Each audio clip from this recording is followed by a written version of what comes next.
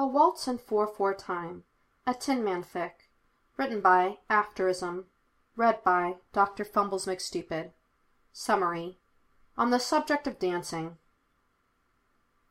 He finds Glitch in Ambrose's studio, tucked away on an upper floor, but the room itself is huge and bright. It's tidier than he expected, even with the tumbling piles of old paper, careful diagrams spread and overlapping on the walls, intricate little metal things being used as paperweights and bookends. There's an order about it that he doesn't recognize.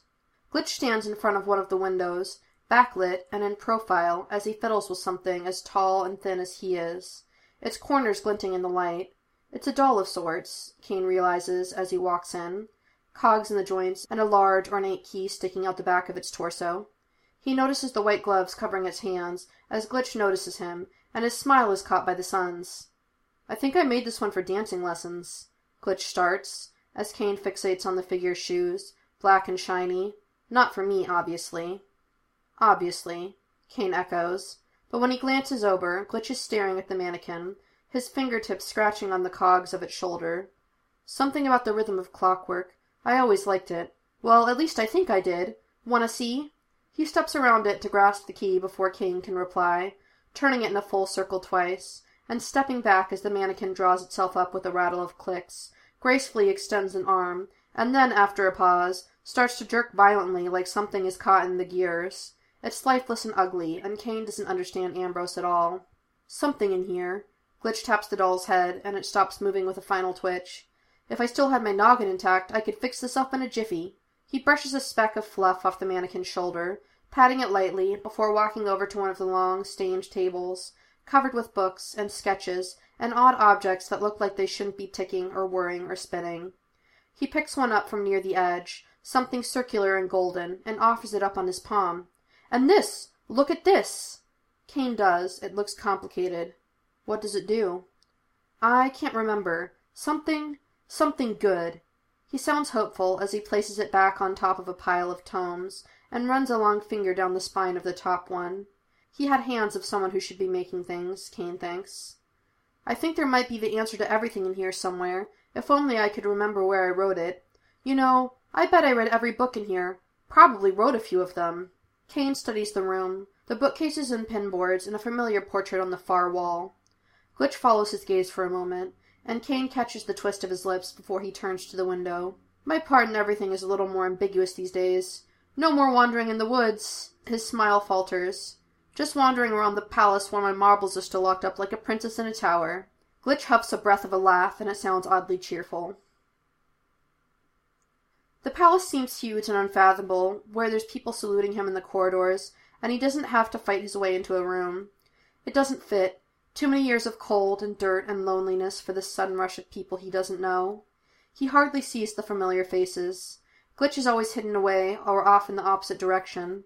There are days, weeks, when they don't see each other for more than a passing shout, constantly rushing and busy, because apparently saving the world means you know how to fix it too.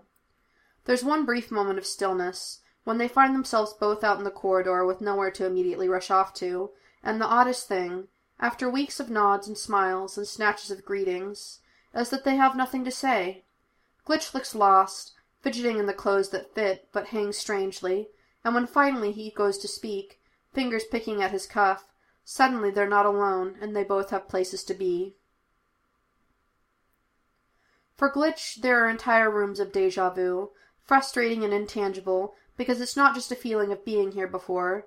There are memories in the shadows, locked in the wallpaper of the great halls, and in the red light he can see them again, but it's just a flash of movement, an unheard sigh, and it's gone.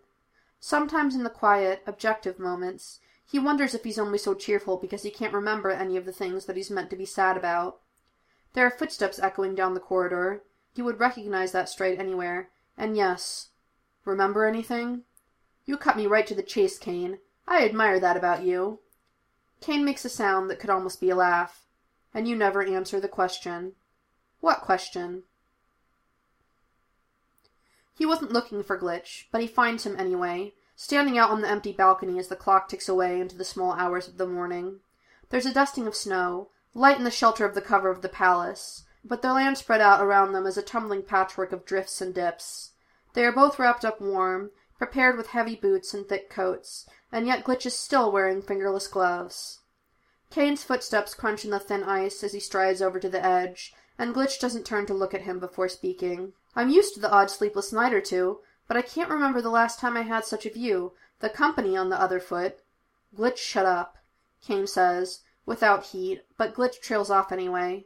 He leans on the stone, his gloved palms pressing down while Kane stands half a step to the side, with his arms folded across his chest, both looking out across the forest, over trails of past adventure.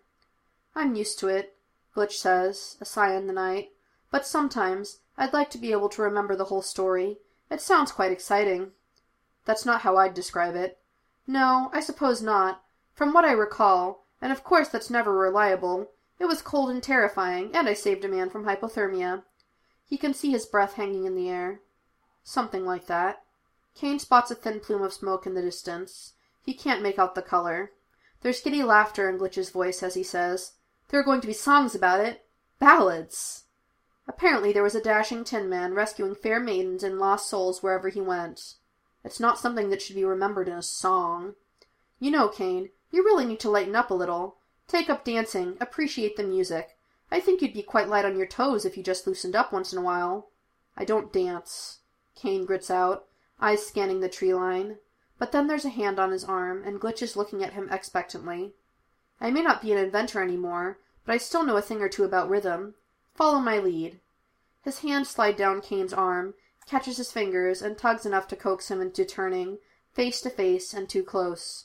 Glitch, Kane warns, not pulling away, his voice low and dangerous, despite his fingers pressing against Glitch's coat, curled around his waist.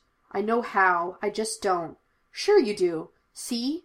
He takes a step back, and Kane follows, a short sliding movement as Glitch pulls him along with a hand tucked over his shoulder. One step. That's all it takes, he says, grins like he gets the joke. A few more steps, a turn to the side, and as Glitch spins them easily, both are surprised at how willingly Kane goes along with it. There's a pattern in their wake, the wet stone dark against the flurries that Glitch kicks at with the toe of his boots, then adds a flourish to draw a little nonsensical twist in the snow. Twinkle toes. That might be the nicest thing you ever said to me. They dance across the frozen stone to the sound of their own footsteps in the quiet air, slipping a little and not entirely graceful, but neither stop, and when Glitch spins out, turns with a laugh and draws himself back in Kane's arms, wraps around him for a moment. He almost makes a move to dip him, aborts with an awkward half-swoop, and Glitch purses his lips. This would be a lot easier if you would just kiss me already. It's not like he ever plans to say any of it, and for a moment he thinks that's the only reason Kane hasn't hit him. But then, yeah, Kane agrees, and Glitch is still caught up in his arms, bemused but smiling and close. Kane dips his head, not quite a swoop, but then he kisses him, and he can feel Glitch's smile against his mouth, warm and open and humming a little, happy noise in the back of his throat that Kane can't quite make himself be annoyed by. It's slow, softer than he maybe would have expected, but then Glitch pushes up a little, kisses harder, and Kane backs him up against the stone balustrade until the hard edge is pressing into his thighs. Glitch's fingers are cold against the back of his neck as they tuck under the edge of his scarf, a jolt against warm skin before curling them around the back of Kane's head and angling to kiss him deeper.